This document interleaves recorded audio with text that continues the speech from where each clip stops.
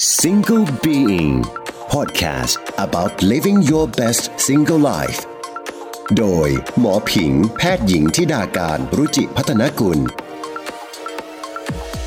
วันนี้นะคะหมอมาเอาใจกลุ่มที่เป็นนักกีฬานักวิ่งค่ะคือเรื่องปัญหาผิวพรรณของ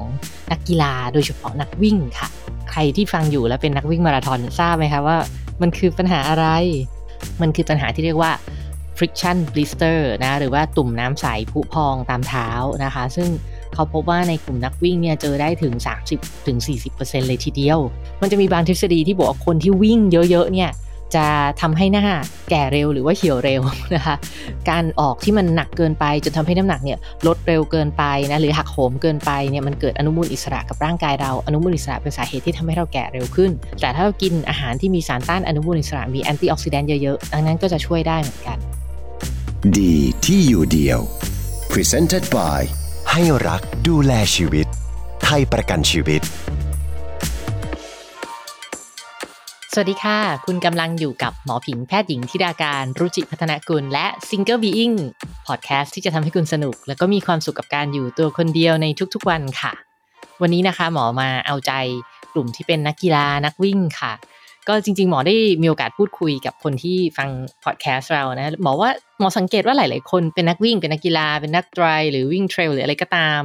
แล้วก็หลายคนชอบที่จะฟังพอดแคสต์ของหมอตอนที่กำลังออกกำลังกายอยู่หมอก็เลยอยากจะเอาใจค่ะเลยทำเป็นตอนนี้ขึ้นมาคือเรื่องปัญหาผิวพรรณของนักกีฬาโดยเฉพาะนักวิ่งค่ะคือจริงๆเรื่องนี้ถ้าในทางของผิวหนังนะมันจะมีคำว่า sport dermatology นะคะนั่นก็คือเป็นศาสตร์หนึ่งเลยแหละที่ศึกษาเกี่ยวกับว่ามันมีปัญหาโรคผิวหนังอะไรบ้างที่เกิดในนักกีฬาเป็นนักกีฬาทุกประเภทเลยแต่ว่าวันนี้หมออยากจะมาเน้นที่กีฬาวิ่งซะเป็นหลักวิ่งจักรยาน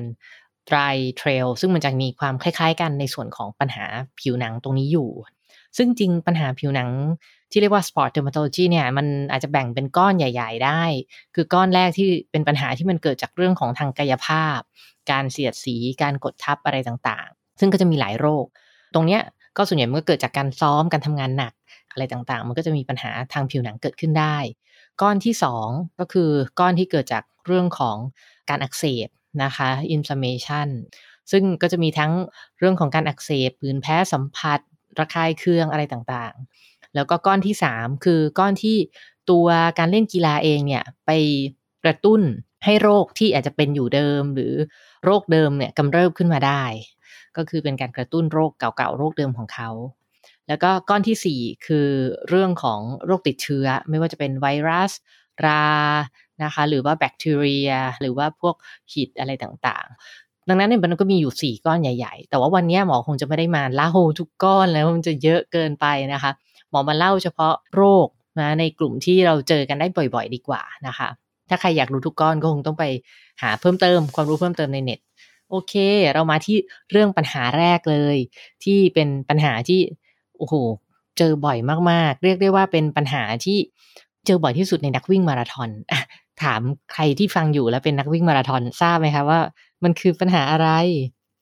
มันคือปัญหาที่เรียกว่า friction blister นะหรือว่าตุ่มน้ำใสผุพองตามเท้านะคะซึ่งเขาพบว่าในกลุ่มนักวิ่งเนี่ยเจอได้ถึง 30-40% เลยทีเดียวใครที่เป็นนักวิ่งหรือว่าผ่านมาราธอนมาแล้วก็อาจจะเคยเจอบ้างหรือเปล่านะคะว่าหลังวิ่งมีตุ่มน้ำผุพองขึ้นมานะคะซึ่ง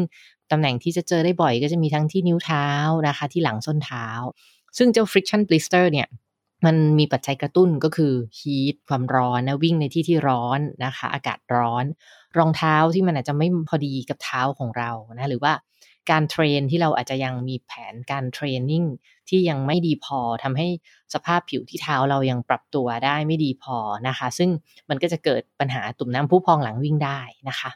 นี่ถามว่าจริงๆถ้าเกิดแล้วแก้ยังไงหมอเชื่อว่านักวิ่งหลายๆคนน่าจะพอทราบดีอยู่แหละนะคะมันพุพองเนาะมันก็อาจจะมีทำให้เราเนี่ยเดินหรืออะไรลำบากเราก็สามารถที่จะไปให้คุณหมอเอาแอลกอฮอล์เช็ดให้สะอาดแล้วก็อาจจะใช้เบลดที่เป็นสเตอไรด์เนี่ยมีดที่เป็นสเตอไรด์เนี่ยกรีดเพื่อเดรนให้น้ำข้างในมันออกมาแต่ว่าไม่ต้องไปแกะไอ้ตัวหนังหนาๆนั้นออกปล่อยเอาไว้นะคะเพราะว่าตัวนั้นเนี่ยจะเป็นตัวที่ปกป้องผิวถ้าเราไปแกะออกเนี่ยมันจะเป็นแผลแล้วจะเกิดการเสี่ยงต่อการติดเชื้อได้ง่ายนะคะแล้วก็อาจจะทายาที่เป็นพวกยาฆ่าเชื้อนะคะทีนี้ในแง่ของการป้องกัน เขาพบว่าตัวที่มีงานวิจัยสนับสนุนละกันว่าใส่แล้วเนี่ยช่วยก็คือเรื่องของการใช้พวกถุงเท้าที่เป็นอะคริลิก 100% นะคะเขาพบว่าช่วยในการป้องกันเรื่องของ friction blister หรือตุ่มน้ำจากการวิ่งได้ดีกว่าในคนที่เหงื่อเยอะก็อาจจะใช้พวกทาอลูมิเนียมคลอไรด์ซึ่งเป็นตัวที่ช่วยระงับเหงื่อที่ฝ่าเท้าก็น่าจะช่วยได้นะคะนั่นคือปัญหาที่1เรื่องของ friction blister หรือว่าตุ่มน้ำปัญหาที่2ที่เจอได้บ่อยเช่นกันนะคะก็คือเรื่องของเท้าที่เป็นตาปลาหรือว่ามีหนังที่มันหนาขึ้นถ้าทางการแพทย์ก็คือ corn หรือว่า callus ซึ่งจริงพวกเนี้ยอย่างหมอบางทีตรวจร่างกายต้องตรวจผิวหนังคนไข้ใช่ไหมคะคนไข้ต่างชาติเนาะที่เป็นฝรั่งเนี่ยบางทีก็จะมาให้เราตรวจแบบ full skin check คือตั้งแต่ศีรษะจรดเท้าเพื่อที่จะหามะเร็งผิวหนังบางทีพอหมอดูที่เท้าปุ๊บเนี่ยรู้เลยว่าคือเท้านักวิ่งนี่ เท้านักวิ่งนะเพราะว่ามันก็จะมีเรื่องของหนังหนาตัวตามจุดต่างๆที่เป็นจุดรับน้ำหนักอะไรอย่างเงี้ยนะคะซึ่งอันนี้เป็นสิ่งที่เกิดขึ้นได้แล้วก็คือถ้าเป็นคอร์เนี่ยอาจจะเจ็บได้แต่ถ้าเป็นแคลลัสส่วนใหญ่ไม่ได้เจ็บถ้าไม่ได้สร้างความเจ็บปวดนะคะก็ไม่ได้เป็นไรก็เอาเป็นว่าถ้าเรามีหนังหนาแล้วมันทำให้เราแบบรู้สึกกังวลใจหรืออะไรก็รักษาได้นะคะการรักษาเนี่ยโดยทั่วไปก็แน่นอนการทาพวกยาในกลุ่มของยูเรียเข้มข้นนะคะก็ช่วยหรือว่าถ้าไปหาทางคุณหมอผิวหนังเขาก็จะมีการช่วยที่จะเอาตัวหนังที่หนาๆออกได้นะคะแล้วก็การปรับเรื่องของรองเท้าอะไรให้เหมาะสมต่อมานะคะอันที่3อันเนี้ยอาจจะมีคนเคยเจอบ้างถ้าเกิดซ้อมหนักๆนะคะก็คือเรื่องของการมีเลือดออกใต้เล็บเลือดออกบริเวณใต้เล็บตรงเท้าเราเนี่ยค่ะเขาจะเรียกว่า joggers toe นะคะก็คือปัญหาของนิ้วเท้าในนักวิ่งหรือว่าบางที่ก็บอกว่าจริงๆในแบบนักเทนนิสก็เจอเยอะก็เป็นเทนนิสโทหรืออะไรก็ว่าไปแต่ว่ามันก็คือปัญหาคือมันมีจุดดำๆซึ่งเป็นจุดเลือดออกที่ใต้เล็บนะคะซึ่งอันนี้เกิดขึ้นได้จากการซ้อมหนักจากการออกกำลังหนักเช่นกันนะคะทีนี้ถ้าเกิดมันเกิดน้อยๆนะมีไม่กี่จุดแล้วมันก็ชัดเจนมากว่าอันนี้เป็นจุดเลือดออกจากการออกกำลังของเราแน่ๆนะคะหลักๆคือพักเฉยๆเดี๋ยวมันก็ดีขึ้นเองแต่ถ้าเกิดมันเยอะเราไม่แน่ใจว่าจะทำยังไงกับมันดีหรือว่ามันเจ็บเนี่ยก็อาจจะไปพบแพทย์ก็จะสามารถที่จะช่วยเจาะเดรนเอาเลือดออกมาได้นะคะหรือว่าถ้ามันเลือดออกตรงเล็บมากๆเลยเนี่ยจริงๆเราอาจจะต้องไปให้แพทย์เอ็กซเรย์ดูว่ามันมีปัญหาในเรื่องของกระดูกนิ้วเท้าหักด้วยหรือเปล่าซึ่งกระดูกนิ้วเท้าหักนี่ก็เป็นอะไรที่เจอได้เช่นกันเป็น stress fracture เป็นการหักจากการที่เราแบบมีการซ้อมหนักอะไรเงี้ยจริงๆก็เกิดขึ้นได้นะคะส่วนการป้องกันตรงนี้ก็แน่นอนค่ะรองเท้ากีฬาที่ดีเนี่ยควรจะไม่รัดแน่นเกินไปนะไม่รัดแน่นตรงนิ้วเท้าเรามากเกินไปนะคะแล้วก็การซ้อมเทรนนิ่งที่เหมาะสมค่อยๆเพิ่มก็จะช่วยได้จาก joggers toe นะคะมาที่ joggers nipple ค่ะ nipple ก็คือหัวนมนะคะอันเนี้ย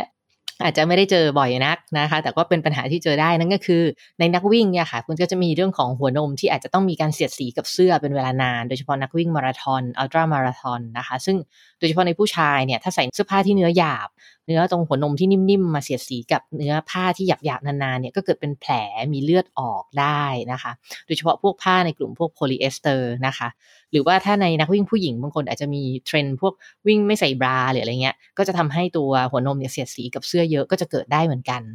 นี้วิธีการป้องกันจริงถ้าผู้หญิงใส่สปอร์ตบราส่วนใหญ่จะช่วยได้ส่วนผู้ชายเนี่ยมันจะมีตัวพวก protective bandage ที่เอาไว้แปะตรงหัวนมก็ช่วยได้เช่นกันนะหรือว่าทาพวก petroleum jelly ขี้ผึ้งที่ช่วยเคลือบผิวนะคะก็จะช่วยได้เช่นกันอันนี้ก็เป็นอีกปัญหาหนึ่งของนักวิ่งที่เจอได้นะคะหัวนมนักวิ่งนะคะข้อ5นะคะก็คือเรื่องของผื่นแพ้สัมผัสผื่นแพ้สัมผัสก็เกิดขึ้นได้อยู่แล้วโดยเฉพาะถ้าเกิดเราใช้พวกยาที่เป็นทาแก้ปวดหรือสเปรย์ที่เป็นพ่นให้มันลดอาการปวดของกล้ามเนื้อเยอะๆเนี่ยบางทีเนี่ยกลุ่มของยาพวกเบนโซเคนนะคะก็ทำให้เกิดเรื่องของผื่นแพ้สัมผัสระคายเคืองได้นะคะแล้วก็กลุ่มพวกลาโนลินก็ทำให้เกิดได้ปัญหาต่อมาที่6ที่เจอได้บ่อยในนักวิ่งก็คือเรื่องของซันเบิร์นค่ะ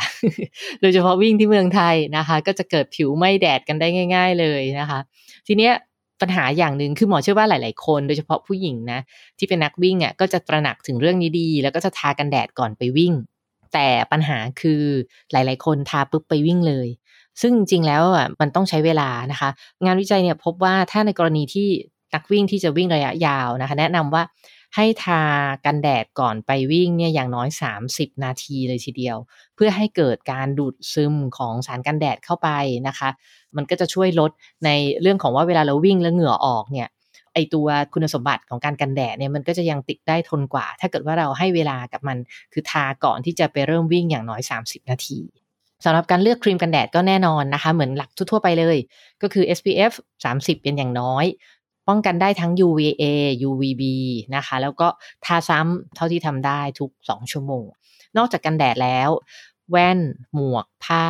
นะคะเสื้อผ้าที่มี UPF ก็ช่วยได้นะคะแล้วก็จริงๆมันก็มีบางงานวิจัยเนาะที่พบว่านอกจากการทากันแดดแล้วการใช้พวก internal sunscreen นะคะกลุ่มพวก polypodium dichotomous นะคะที่เป็นกลุ่มของสารที่ extract มาจากเฟิร์นนะคะหรือว่าบางคนก็เป็นบอกว่ายากันแดดแบบกินอะไรเงี้ยตัวนี้มันก็ช่วยในเรื่องของการที่มันลดในเรื่องของการทำลายจากอนุมูลอิสระจากแสงแดดแต่ว่ามันไม่ได้ทดแทนการทาครีมกันแดดคือครีมกันแดดก็ยังต้องทาแต่อาจจะใช้ตัวนี้เป็นตัวช่วยร่วมด้วยอีกตัวหนึ่งต่อมาปัญหาที่บอกว่าหลายๆคนอาจจะแบบว่าโอ้กลัวสุดแต่จริงๆหมอคิดว่าไม่ต้องกลัวนะแต่ว่ามันก็จะมีคนพูดถึงกันอยู่แหละก็คือเรื่องของ runner's face นะคะก็คือมันจะมีบางทฤษฎีที่บอกว่าคนที่วิ่งเยอะๆเนี่ยจะทำให้หน้าแก่เร็วหรือว่าเหี่ยวเร็วนะคะซึ่งอันนี้มันก็เลยจะทำให้บางคนแบบกลัวแต่จริงๆบอกว่าอย่าไปกลัวนะจริงๆมันไม่ได้มี proof อะไรขนาดนั้นแต่ถามว่าการวิ่งเนี่ยจะทำยังไงที่เราจะป้องกันไม่ให้แบบวิ่งแล้วหน้าดูโทรมหรือว่าเหี่ยวหรือว่าดูแก่เร็วได้นะบอกว่าเราก็ต้องมาดูว่ามันจะเกิดจากอะไรได้บ้าง1เลยก็คือแสงแดดถ้าเราทากันแดดเราไม่ไปวิ่งแบบช่วงที่แดดจัดๆมันก็จะช่วยได้เยอะนะคะ2 PM 2.5 อย่างบ้านเราเนี่ยถ้าวันไหน PM 2.5 เยอะก็ไม่ควรที่จะไปวิ่งเพราะว่า PM 2.5 เองกระตุ้นให้เกิดอนุมูลอิสระและการอักเสบก็ทำให้เกิดริ้วรอยได้เช่นกัน2เลยก็คือการออกที่มันหนักเกินไปจนทำให้น้ำหนักเนี่ยลดเร็วเกินไปนะหรือหักโหมเกินไปเนี่ยมันเกิดอนุมูลอิสระกับร่างกายเราอนุมูลอิสระเป็นสาเหตุที่ทำให้เราแก่เร็วขึ้นดังนั้นตรงนี้ก็จะเกี่ยวข้องแต่ถ้าเรากินอาหารที่มีสารต้านอนุมูลอิสระมีแอนตี้ออกซิแดนต์เยอะๆดังนั้นก็จะช่วยได้เหมือนกัน3ก็คือเรื่องของน้ำหนักเนี่ยแหละถ้าเราลดเร็วเกินไปแล้ว body fat มันหายมากเกินไปโดยเฉพาะไอ้ตรงแฟตที่แก้มของเราเนี่ยนะคะมันก็จะทำให้เราดูตอบหรือว่าดูโทรมเร็วไปได้ดังนั้นนะบอกว่าวิ่งได้ออกกำลังไปเถอะอย่าไปกลัวเพียงแต่ว่าค่อยๆถ้าจะออกเพื่อลดน้ำหนักก็ให้น้ำหนักมันลดแบบช้าๆถ้าจะออกเพื่อเทรนไปมาราธอนอัลตร้าหรืออะไรก็ตามเทรนอย่างถูกต้องอย่าหักโหมเกินไปนะคะแล้วก็เรื่องอาหารเรื่องนิวทริชั่นสำคัญมากที่จะต้องรับประทานให้เพียงพอตรงนี้ก็จะช่วยได้เยอะนะคะจริงๆสำหรับคนที่สนใจเรื่องการวิ่งหมอเคยเชิญอาจารย์แพทย์กฤษฎีมาคุยเรื่องของร่างสุดเพราะเทรนหนักแต่กินน้อยไปแล้วด้วยใน EP ที่151นะใครสนใจก็เดี๋ยวพอจบ EP เนี้ยกดฟังต่อได้เลยบอกว่าที่เล่ามาทั้งหมด7เรื่องเนี่ยก็เป็นปัญหาผิวหนังนะที่พบได้พอสมควรนะคะก็มีทั้งปัญหาที่เจอได้บ่อยปัญหาที่เจอได้น้อยหน่อยแต่ก็เป็นเรื่องที่น่าสนใจหวังว่าจะเป็นประโยชน์นะคะกับคุณผู้ฟังที่ชอบออกกำลังทุกคนแล้วก็ถ้ามีเพื่อนคนไหนนะคะชอบออกกำลังชอบวิ่งก็แชร์ไปให้เขาด้วยนะคะให้เขารู้ว่าเรารักให้รักดูแลชีวิตค่ะวันนี้ขอบคุณมากๆสำหรับการรับฟังนะคะแล้วติดตามกันใหม่ในศุกร์หน้าว่าหมอจะเอาเรื่องราวอะไรดีๆมาฝากให้กับคุณผู้ฟังค่ะขอบคุณค่ะสวัสดีค่ะ Single Being Podcast about living your best single life โดยหมอผิงแพทย์หญิงธิดาการรุจิพัฒนกุลดีที่อยู่เดียว Presented by ให้รักดูแลชีวิตไทยประกันชีวิต